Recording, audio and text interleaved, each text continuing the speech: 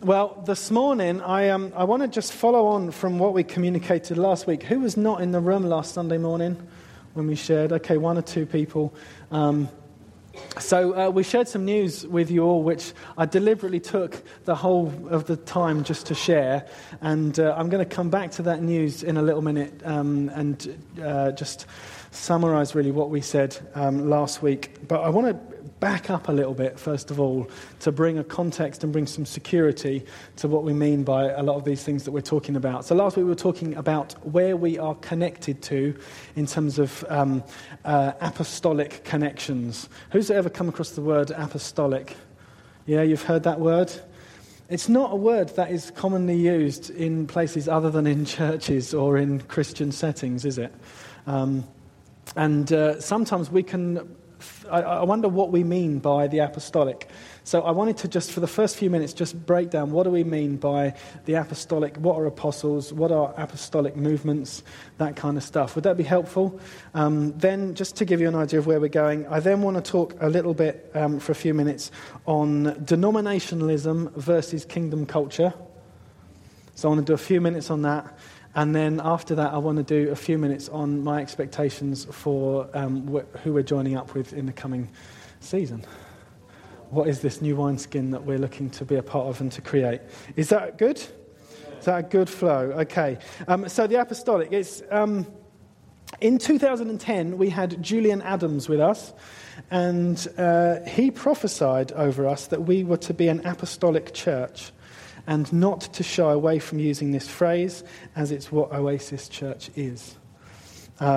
He prophesied about apostolic resources, European openings.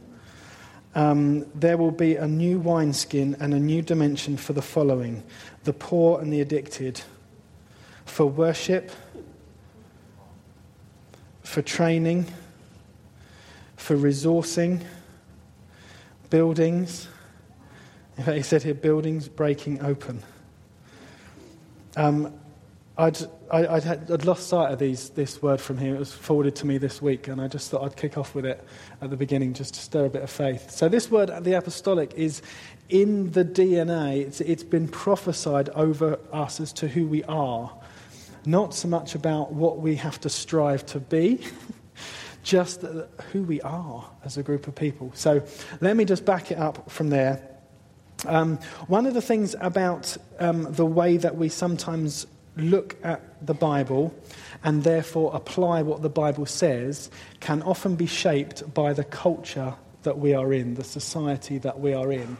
We can read what the Bible says and interpret that through the lenses of our position, yeah? I was talking to a friend recently, Kian, who is one of the leaders at the Saoirse in Dublin, the church that Chris and Rachel Vincent led, I believe. Now, Chris and Rachel are imminently moving back to the UK and leaving Kian and his team at the helm of the church there in Dublin. And I was chatting with Kian about this whole subject recently. And he was saying about the difference. He's lived in the UK, in England, and he's also, obviously, he's Irish and lived in Southern Ireland for most of his life. So he can see the differences culturally between the two. And he was saying that the Irish culture is very, very family-oriented, really family-oriented. And so the lens that they read Scripture through and the way that they apply that, their default, what they look at it through, is through the eyes of family, through community.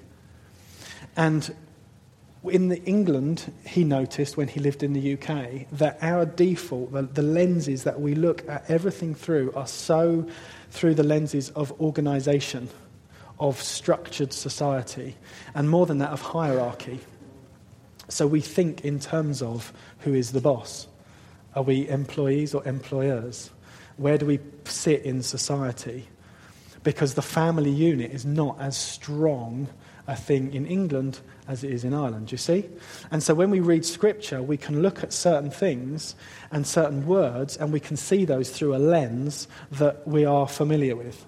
And so what we do when we look at verses that talk about apostles and prophets and pastors and teachers and evangelists is, if we're not careful, we look at those through the lens of the society that we are in. And so we are from a society which is principally organisational, is hierarchical, and so we can look at those things hierarchically. Yeah? The danger is that might not be what Paul was inferring. He may not have been meaning that we're to look at those hierarchically. I believe that he was more referring to those things from the sense of, from the perspective of a flow, that there's an outpouring that comes from the kingdom of God and it flows through those gifts, through those people, through those things to equip the body of Christ. Okay? So when we look at verses, it's important that we look at it, that in our minds we're thinking, okay, what is the heart of heaven all about? And the heart of heaven, the thing that is on the mind of God right from the beginning, was unity, was family, was relationship. Okay? And so when we come to reading Scripture, when we come to looking at verses, we need to look at them and put those lenses on and make sure that we're not viewing them through the lenses of the predominant culture, of the predominant values of our society. Does that make sense? Okay, so let's go right back to the beginning. In Genesis, Adam and the garden. Okay, so Genesis 2, 7 and 8. Then the Lord God formed man of dust from the ground and breathed into his nostrils the breath of life. Do you know, we are the only created beings for whom he did that. Dave talked a bit about this stuff a few weeks ago. And we are the only created beings for whom he did that. For whom he physically picked up and he brought us into such intimate contact with himself and he kissed humanity. He literally breathed his life into us and we came alive. We had an encounter with the living God at that point. Yeah? That's the thing that took place. Humanity encountered God at this point. The Lord God formed man of the dust from the ground and breathed into his nostrils the breath of life, and man became a living being. Can you feel the delight of God? Wouldn't that be amazing? You know, if you've ever seen a child born and you hear that cry, that wow, you get that moment, it's thrilling. It's thrilling. That's what God was going through here with humanity. The Lord God, and man became a living being. Then it goes on. The Lord God planted a garden toward the east in Eden, and there he placed the man who he had formed. So, God has created this life. This life has come about. And immediately he provides a place for this human to belong. Yeah? There's instantly that. There's the sense of creating for it and providing for it. There's a place to belong. Verse 15 and then 19. It says, Then the Lord God took the man and put him into the garden to cultivate it and keep it. Verse 19, out of the ground the Lord God formed every beast of the field and every bird of the sky. Get this. And he brought them to the man to see what he would call them. And whatever the man called a living creature, that was its name. So right at the beginning, God's heart is that man is to be created and experience life. Yeah? In relationship with him. Then what God does is he takes that man and he creates a home for that man to belong. Then what he does, Then what he does, I don't know who this is. Thank you. Then what he does is he commissions the man to co-create with him, to co-experience life with him, to be linked with him, not just to sit back like we do sitting in chairs looking at the guy who's doing all the work. No. God called man to play, called man to be involved, called man to greatness. Okay? If we then And I like that bit as well. Let me, before I miss this bit.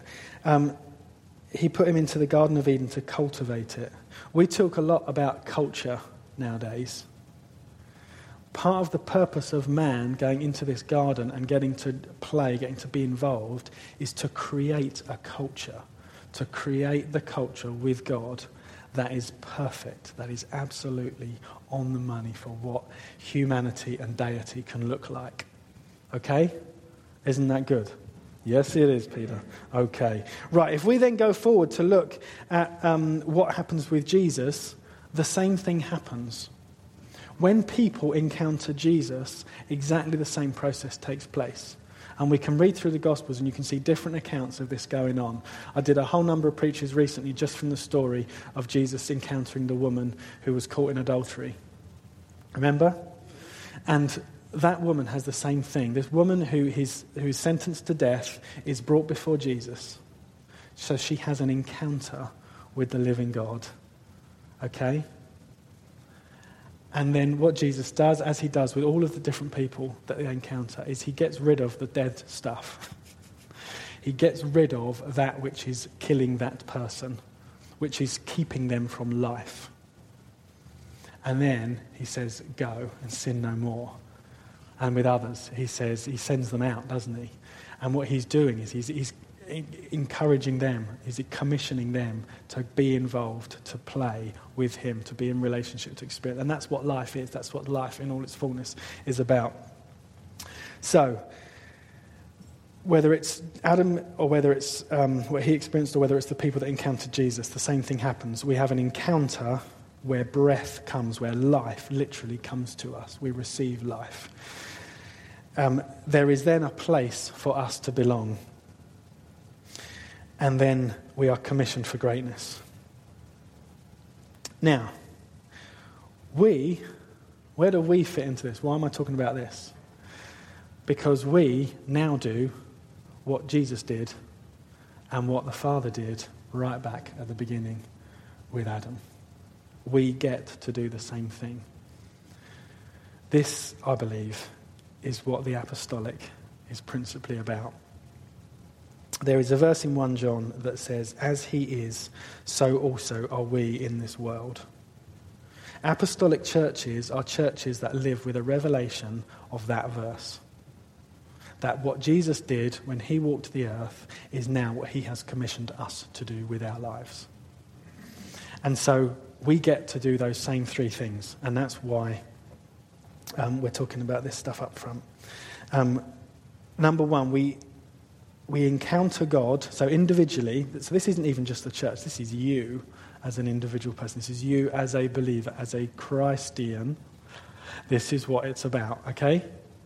Number one, we've encountered the living God, and so we can create a space, we can cultivate a space, a culture around ourselves, such that as people come to us, they encounter something of God. Something of his love, something of his healing, something of his embrace, something of his affirmation of them, something of his receiving of them. Okay? There's something of that. There's something about who we are which brings hope and actually life to people as they encounter us. You might be sitting there thinking, say what? I didn't know that. Let me tell you this morning, if your view of Christianity is just that this is your meal ticket to get out of the hot fiery flames and into the cushy party place, when you die, you're missing a huge, huge chunk of the purpose of this relationship, this Christianity. We get to be as Jesus was when he walked on the earth. As he is now, we are on the earth. Okay? The end stuff's great too, don't get me wrong, I'm not knocking that. I'm just saying this is something exciting. You are called to bring life wherever you go. You're called to pour hope out wherever you go. Our mission as a church surely is that where we go, we bring hope. Yeah?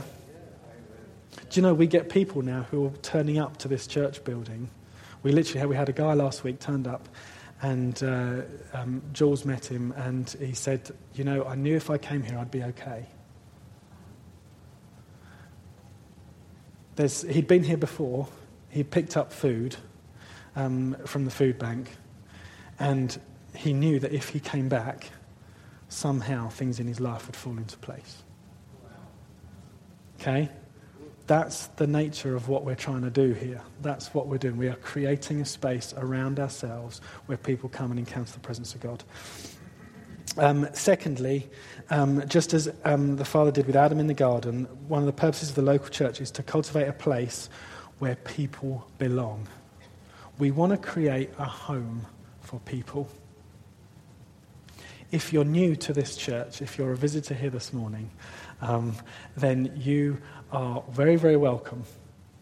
And we have visitors that come on a Sunday and then they don't come back. And that's fine, we understand that. That's what, I visit churches too.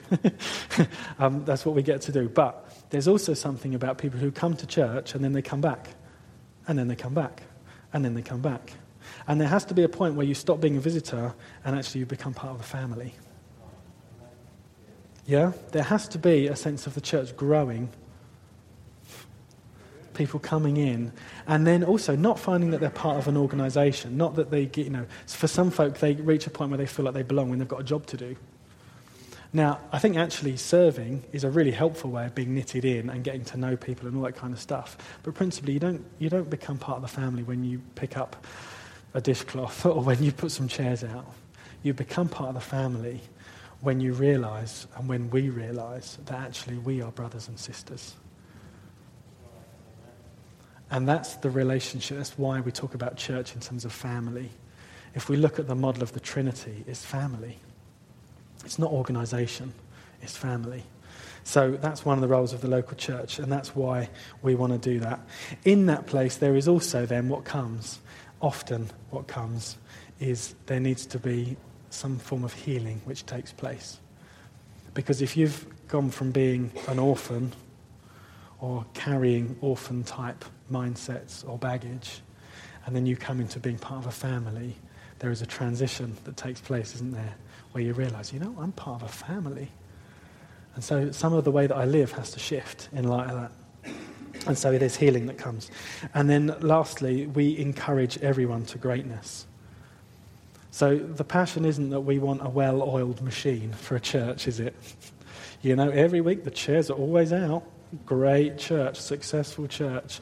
Coffee's hot, great success. No, that's not what we're going for. We're not going for that stuff. I want everybody here to see themselves as being commissioned to greatness. You get to play. You are on the field. You're not a spectator sitting in the stands. I don't know if we get to name animals anymore. I guess if we could discover some. I think they've kind of been done, really, haven't they? Anyway. So now that's in 10, 15 minutes. That's the apostolic. Okay. Is that good? Now, in addition to that, we then have apostolic gifting where individuals, so when it talks in Ephesians and Corinthians, it talks about apostles and prophets and evangelists and pastors and teachers, and then Corinthians it talks about apostles, prophets, teachers, miracle workers, gifts of healing, helps, administration. When we talk about those things, particularly in the Ephesians ones, we're talking about people. We're not just talking about somebody who's doing something. We're talking about who somebody is. Okay? And so God has put in people, intrinsically into who they are, something of the blueprint of heaven. They've seen something of the nature of what the kingdom of God looks like, and they carry that, and they have that to pour out to other people. It's literally like they're walking around with a reservoir, a tank, and they can pour that out. You can receive that from them. What does heaven look like? You can look at their life, you can see that, and you can receive from that. And that gives birth then to other gifts. Gifts flow from that place. So when I talked earlier on about the apostolic being more about flow than about hierarchy, it's because there is a flow of the resources of heaven that tumble out from apostles and prophets. That's why we talk about churches needing to be based on the apostolic and the prophetic foundation. Yeah? Okay. I'm going to move on and talk about denominationalism versus kingdom culture. And I'm going to do it in 10 minutes. Are you ready? Brace yourselves. Right, now, with each generation, there are fresh revelations from God. What the Holy Spirit does. In the Bible, it says that the Holy Spirit leads us to truth. Yeah? And as the years roll on, what the Holy Spirit does, because this is an active thing, it's not like you've now got the Bible and that's it. What the Holy Spirit does is he says, have you guys seen this recently? Have you seen this? You've been running so far with that thing that you've missed this thing. Let me bring that into focus and let me show you this. And what happens over the generations and over the years is there's a building up of these revelations. And so in recent years, we've talked about things like the Father Heart message, yeah? And so there's been a big emphasis, there's been quite a move of God across the last 15, 20 years of a Father Heart message. That he is a father and we are sons. Sons, not servants or slaves, yeah? That's been a big message that's come out. And what that is that's the Holy Spirit bringing focus to a particular thing, wanting us to see it. Not that the other stuff is then not important. The other stuff is important. But if our pendulum swings so far in the direction of one thing, we miss something that's absolutely fundamental. And so if our pendulum swings so far towards social action, and we start getting our identity from what we do, rather than from who we are as sons and daughters, then actually something's out of sync, isn't it? Something's out of kilter, and we lose sight of the goodness of God. So what happens then as well with that is that requires that we have, each one of us has, an expanding theology, an expansive theology. That we don't just say, this is who God is, I've read my Bible, I've got the gist of who he is, I'm done. And now I know who I am, who he is, and who everybody else is, and we're finished. God is the everlasting God. That means you're never going to know everything that there is to know about him. And so what's required of us is that we live from a place of hungering to know more. Hungering to be led by the Spirit into truth. Because what is true is there is always more. Because if God is everlasting, then there's more, isn't there? And so if you've been a Christian for lots and lots of years and you feel like you've got Christianity down, let me tell you this morning, there's more for you. There are deeper depths for you to go to with God that you haven't yet gone to. And he's really excited to lead you there because there's more. And if there's hurt and there's frustration, or there's bitterness, or whatever it is through circumstances that you've been through in the past, and you've been prayed for, and your body is still sick, there is still healing that's required, there is still broken relationships, I want to tell you this morning, God's not done with you. There is more. There is more. And now, what has this got to do with denominationalism and kingdom culture?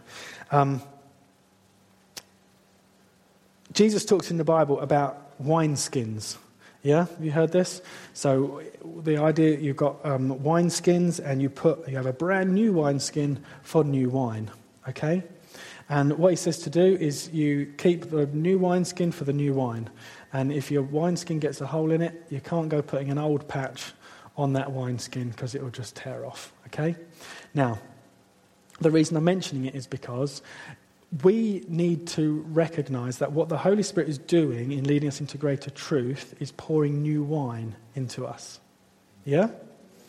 And therefore what's important is that we create new wineskin to contain the new wine that God is giving us.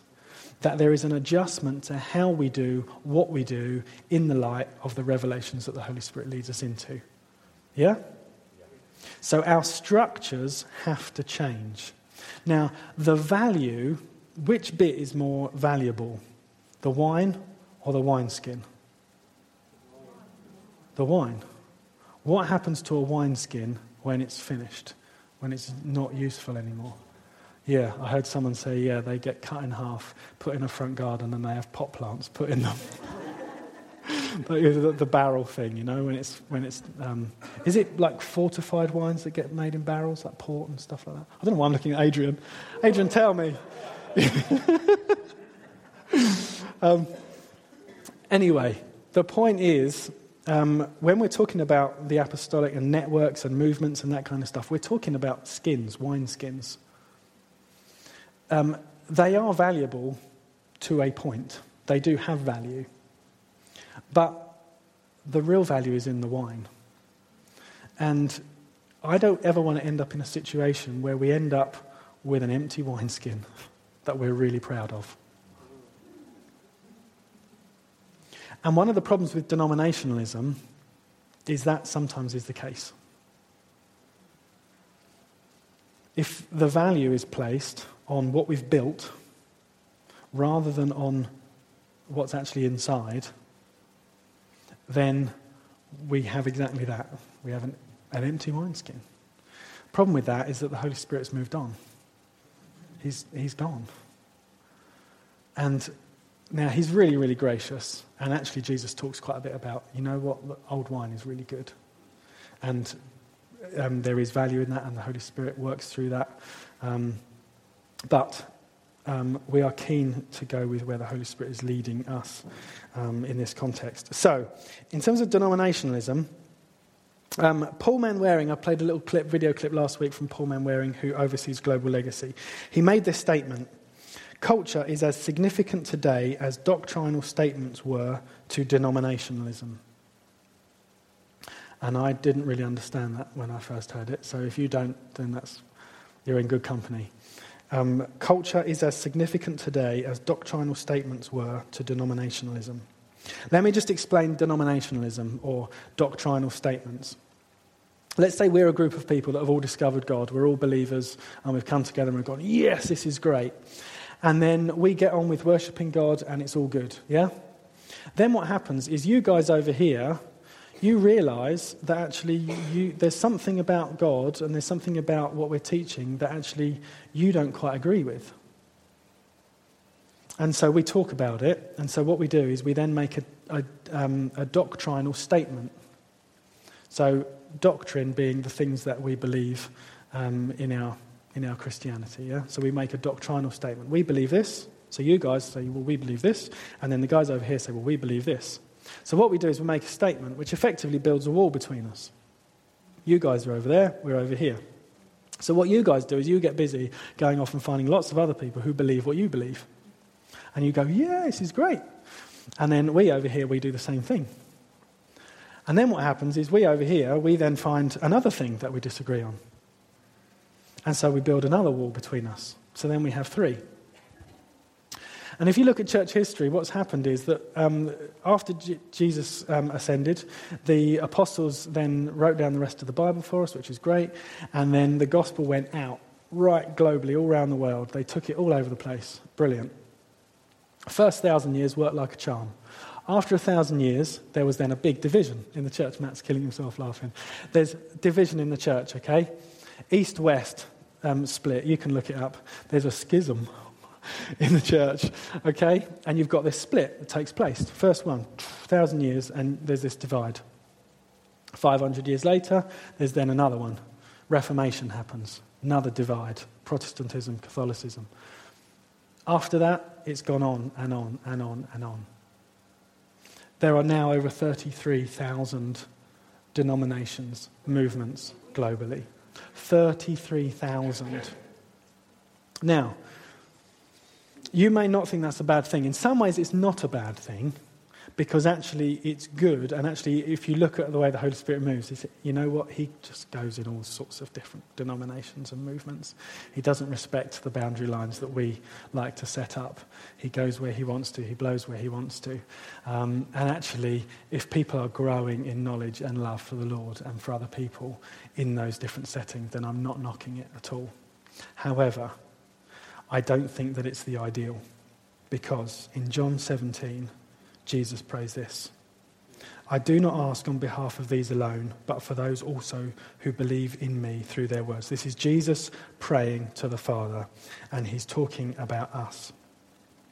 I do not ask on behalf of these alone, but for those also who believe in me through the word, that they may all be one, even as you, Father, even as you, Father, are in me and I in you, that they also may be in us, so that the world may believe that you sent me. Jesus' prayer is that we will be one. Jesus is going to come back for one bride, not one bride divided into 33,000 sections. This is a challenge. Another point is that, and this is why I'm excited about this, Jesus' prayer is going to be answered. This isn't going to be one of those ones that, Jesus, it's going to be answered because Jesus is God. So he's going to get his way. He's going to get his one bride. We are going to be one.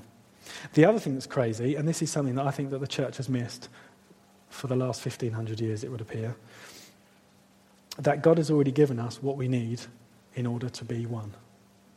We already have what it takes to be united, to be one. Listen to this, the next verse. The glory which you have given me, I have given to them, that they may be one, just as we are one. I in them, you in me, that they may be perfected in unity, so that the world may know that you sent me and loved them, even as you have loved me. We've already got what it takes to be one because he's put his glory upon us. What does that mean? It means that as he is, so are we. It means that we are united with Christ. It means everything that he's got is ours.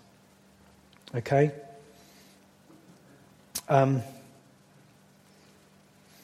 What if it was possible for us to be part of an apostolic movement that put a greater emphasis on kingdom culture than on doctrinal agreement?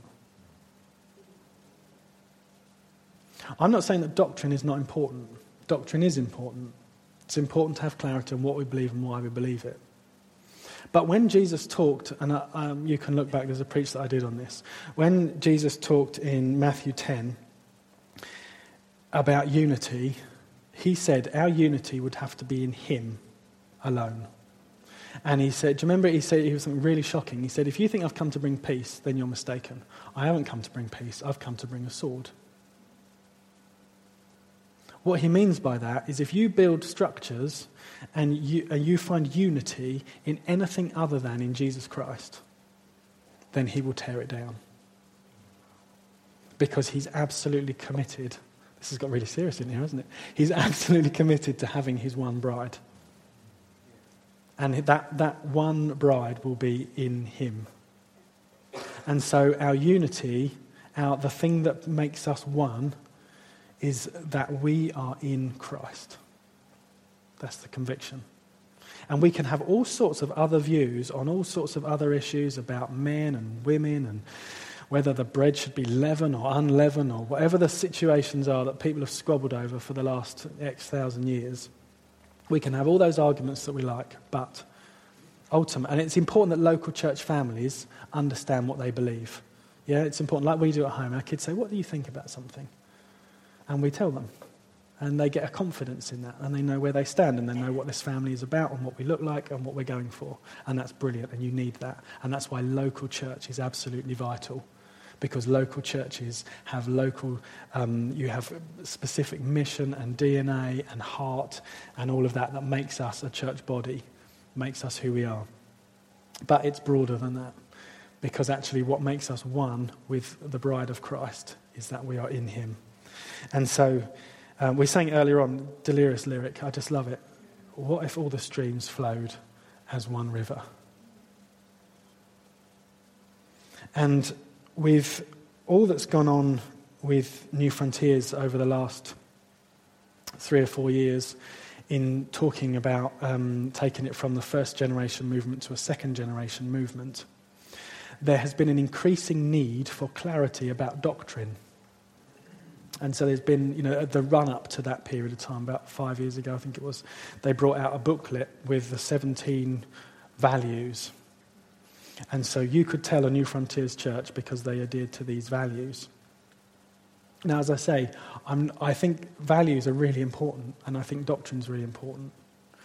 The problem is that when we start to impose this is what the values are, to be a part of something, that starts to sound to me more like an organisation than it does actually a family with interlinking relationships.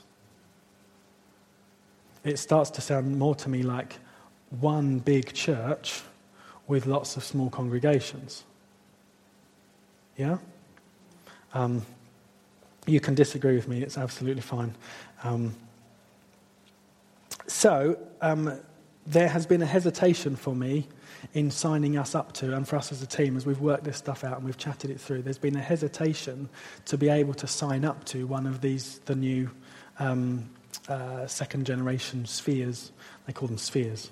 There's been a hesitation to do that because there's a part of me that is saying, I need to be a part of answering Jesus' prayer. And I know that actually New Frontiers would wholeheartedly agree. I know lots of New Frontiers church leaders, and they work really hard locally in building relationships with other local churches that are from different streams. Yeah? So I'm not wanting to tread on that at all. However, there's been a conviction I've had, and that we as a team feel, that we want to pursue something which is not about doctrine in terms of doctrinal statements. We want to pursue something which is actually about bringing the kingdom to bear on the earth.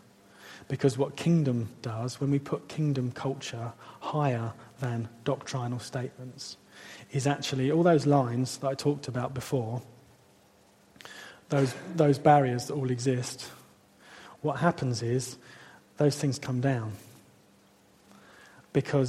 And as they come down and we realise actually we're all brothers and sisters, as we realise that Jesus loves all of us, that our significance and our value before him is equal. As we realise that, suddenly we find we're back in the same room. And once we're back in the same room, we can talk again. And so it's possible to talk to somebody who formerly would have been part of another denomination, the other side of the line, another movement. And then what's crazy is it's possible to hear the heart of what they're saying and then see something of God that they've seen that I haven't seen. Do you see? And then what you get is this kind of cross-pollination thing that goes on. And what that, I believe, grows, and if you're into horticulture, you'll agree with me, I believe that produces healthy soil, produces healthy plants. And so that's our conviction. So, as I said last week, and if you were not in the room and you haven't picked it up already, we are not going to be signing up to one of the next New Frontiers spheres. We've been working for the last 18 months with Catalyst, who are one of one of those. And we've been building a relationship with Simon Holly, who leads the UK side of that now. So we've been doing that. But our conviction is that we want to start building far more strategically, intentionally with Global Legacy. And it did reach a point where we were building like that with both of them. And as Simon has now been given the freedom to run with what he wants to run with, he said to all of us who were in the room, the leaders of the different churches, he said, look, we want to get on now and run in the direction that we're going in. So one or two of us have chatted, obviously, with him that have got links with Global Legacy and with one of the New Frontiers spheres. And so as we were chatting, Simon said to me, well, look, do you think you can run wholeheartedly with both? Do you think you've got the capacity for that? Because there's only obviously so much time. So that was a fairly good question to ask. And I think the honest answer is no, actually. I don't think it's possible. So I want to be really clear. We will no longer be known as a New Frontiers church. We will not be part of the catalyst sphere. And I guess in truth, the New Frontiers name is going to die out because there isn't a central office for New Frontiers anymore. It's going far more down this route with the spheres. So there's leadership for different regions around the globe. So that the New Frontiers name gradually will die out. It sounds a bit sad, doesn't it? Assigned to the history books. I did talk quite a bit last week about how much actually I've loved New Frontiers. And one of the things I'm really grateful is New Frontiers has got me to this point. Because I grew up reading stories and experiencing the Holy Spirit in such a way that it has put such a hunger, and I know this is true for lots of people in the room, it's put such a hunger in our hearts that we want to know what the new wineskin looks like. And what Terry started all those years ago was actually a new wineskin. He wasn't going for a denomination. He wasn't going for something that was going to stand for all time. He was just looking for an expression. He was looking for something that was going to contain what God was doing at that point in the earth. And I believe that actually what we're doing now is simply doing that in our day. And I think that that's why we feel right about it. So some quick questions then. Are we burning our bridges with New Frontiers? In the official sense, yes. We are not going to be part of New Frontiers administration-wise, that kind of thing. So that is true. However, we do still have lots of friends, relationships with folk in New Frontiers churches, and that will continue. In fact, and this is slightly ironic, there is a guy in Scotland, in Glasgow, called Andy Merrick, and we've invited him to come in and spend a weekend with us, probably in the spring. Andy Merrick leads a New Frontiers church in Glasgow, but he also oversees Global Legacy for Scotland. So go figure. These things are not neat and tidy.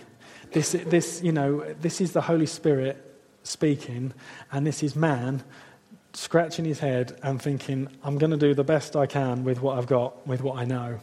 And so for some guys, that looks like being part of New Frontiers and part of something else. And actually for years, there were churches in New Frontiers that were part of the Baptist Union as well as New Frontiers. So this is nothing new. We've then got other churches who, like us, have decided, you know what, we want to intentionally run with these people in this direction, and so we're going to do that and make that clear. To be honest, we got to the point where really Simon was asking. He was saying, look, which way? He was pushing us to make a decision, provoking us to do that, because he knows that actually it's healthiest to run with where your conviction is and to do that. So yes, relationships with some New Frontiers guys will continue where we've got relationships. Julian and Katia will be with us in November. I finally managed to pin them down on a date after much toing and froing, so they will be with us. They are currently at King's Arms, although they're looking to relocate back to South Africa as well next year. So it's all change around the place. How developed is the local Global Legacy gathering? So last week we saw a video clip of Paul Manwaring, who is the guy that's been asked to oversee Global Legacy. And so that's on a global scale. Now within that, obviously if this is relationships, this is about relationship, it's very difficult to have a global relationship like that. Although I've got to say the 21st century technology makes that way more possible than it's ever been before. And there are some phenomenal resources, and we can access people that are all over the place, which is great. But there needs to be local relationship. There needs to be a local context, doesn't there? So for the last 18 months, I've been travelling over to Kent and meeting up with numbers of other leaders who are part of Global Legacy, so part of this network. And we've continued to do that. We've literally just got to the point now where there's probably half, and numbers-wise, each month, and this has grown as well. So at the beginning of the year, there was about 50 people at that. Now there's probably 100. So they're predominantly leaders from various churches, various backgrounds. Some churches are Anglican churches. Now, for those guys, it's an interesting journey because they're looking to. Many of them are staying part of the Church of England, but are also running with the global legacy stuff as well. So they've got a real funny two-horse race to ride. And then there's others as well. There's some independent churches in there. There's a few New Frontiers churches that are part of that. So it's a real mix of different people that are coming together. We've just got to the point now where we're pulling together a core team of guys that have been running this together, have built some relationship, and are now wanting to start to build something strategic. One of the things that I've been talking to Pete Carter about, who's kind of hosting these gatherings, is it's all very well to talk about things being not built around doctrine, but if we're talking about building a new wineskin for the new wine, there still has to be a skin, doesn't there? If you don't have a skin, then you've just got wine all over the floor. You need something to put it in. So whatever it's going to look like, it's got to look like something. So there has to be intentionality behind it in producing that. And so we're at that point of literally putting those bits together to say, what is this going to look like? And in truth, it's not that developed yet at a local level. But what there is quite a clarity about actually what we're all shooting for, which is that we want to see the kingdom of God break out in the earth. We want to see revival. We want to see reformation come to our nations, where there is such moral decline. Have you noticed the shift over the last few years?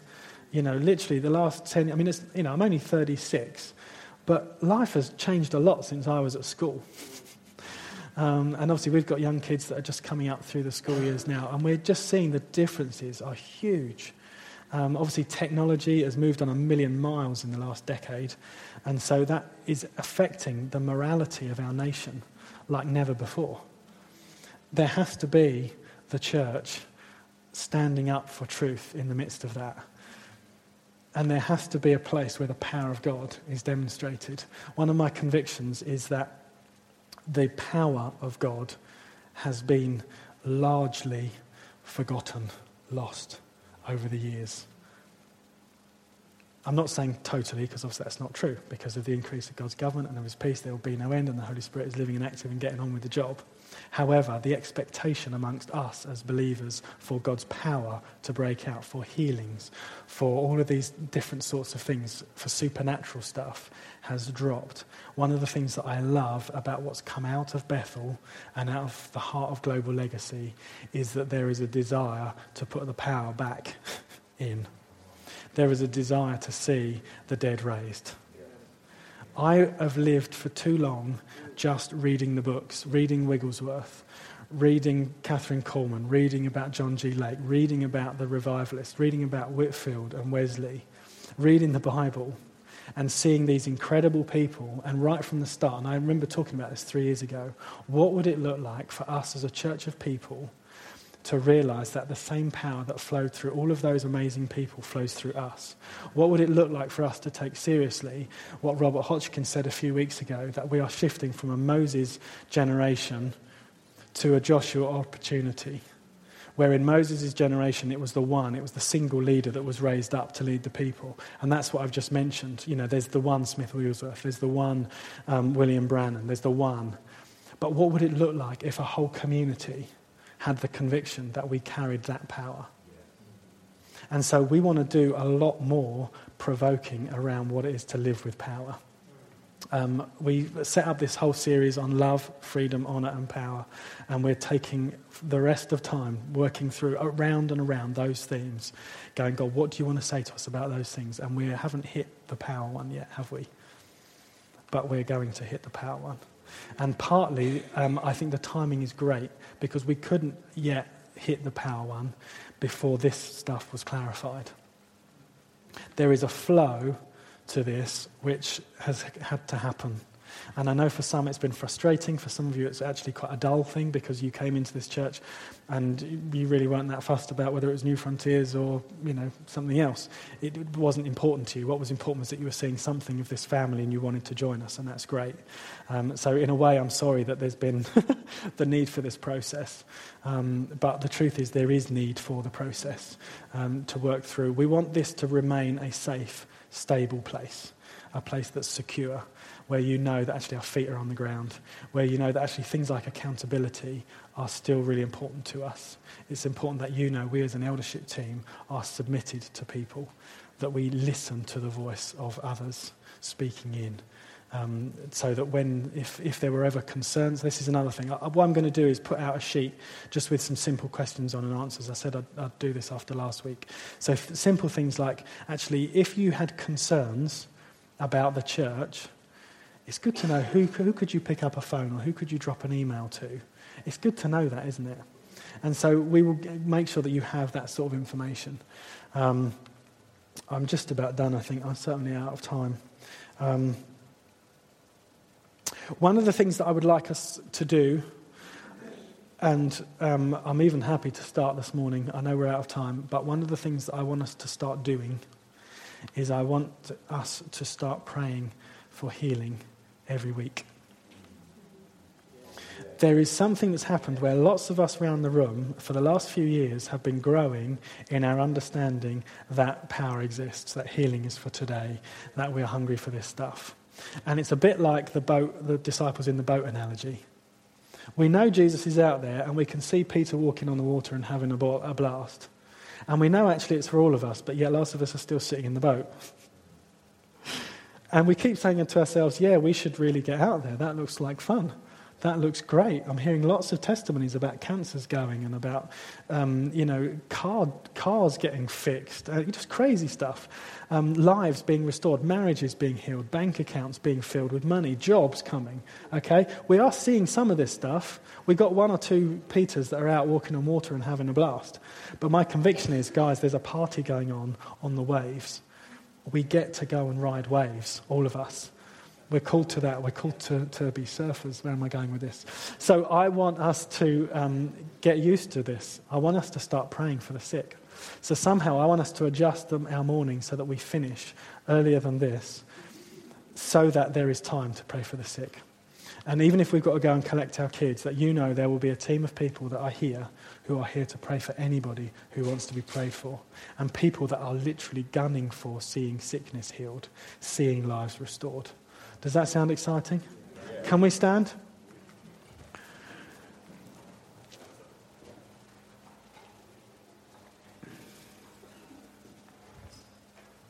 Holy Spirit, I want to thank you that you're the one who leads us. Holy Spirit, I want to thank you that you lead us straight into the arms of Jesus. That's what your word says. You lead us into greater truth. Greater revelations of truth, of what truth is. And Lord, this is simply our response to that. We want to be so led by you, Lord, and we want to honour where we've come from. We want to honour New Frontiers. Lord, we want to just shout your blessing down on all of the spheres with what they're running with. Guys that are running actually with this same heart in where they're at. Lord, for guys that maybe haven't seen this, maybe guys that actually need you to minister to them through the old wine. Jesus, I want to thank you that you love to do that. You love to do that. Lord, we want to just bless every denomination across our nation. Lord, we want to bless the denominations across the globe. Lord, where there are genuinely believers that are running after you and your purposes, Lord, we just bless them. But Lord, I want to thank you that your bride will be one.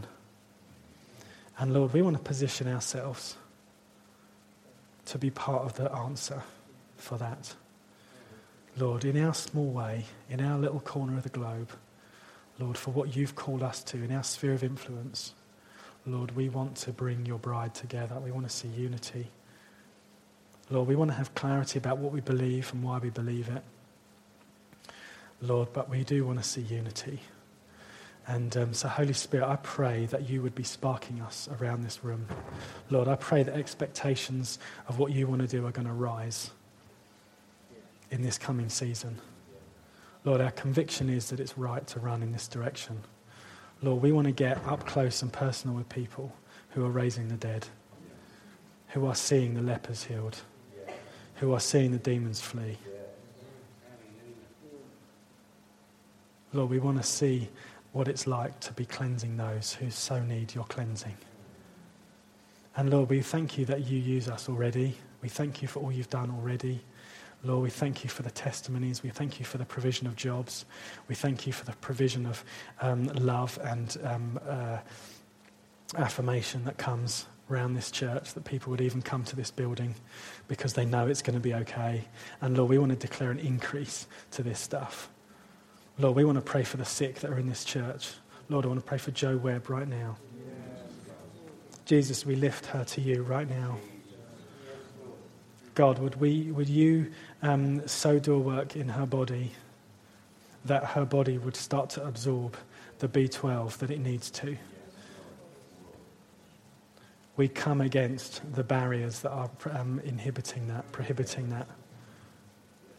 We say, would you do a creative miracle in her, with her blood system, with the way that that stuff works, so that she would be well. We declare your peace over her right now in the name of Jesus. Jesus, we've got this feels like a line in the sand morning for us. Lord, we are going forward from here. Lord, we are going forward. We are children of the light, and we want our light to shine into dark places. That's it. We want your love to be made known. We take your love into a world that's largely loveless. Jesus, would you enable us to love deeper and richer? Would you, even in amongst us now, I pray that there would be a unity in this church where we would fall in love with one another in new ways. There would be such a family feel. There'd be such a sense of my success is your success. When I'm hurt, you hurt, you feel it. There'd be such a sense of us laughing together and crying together. There'd be such a sense of us knowing more of what this looks like. That we would see heaven in us, in this church. Lord, and that we would live with a conviction that there's an increase, that there's more, that there's more. Lord, we pray for more folk to come and join this church, to come and be part of this message, who want to take part in this adventure. Thank you, Jesus. Thank you, Lord. Amen. Amen.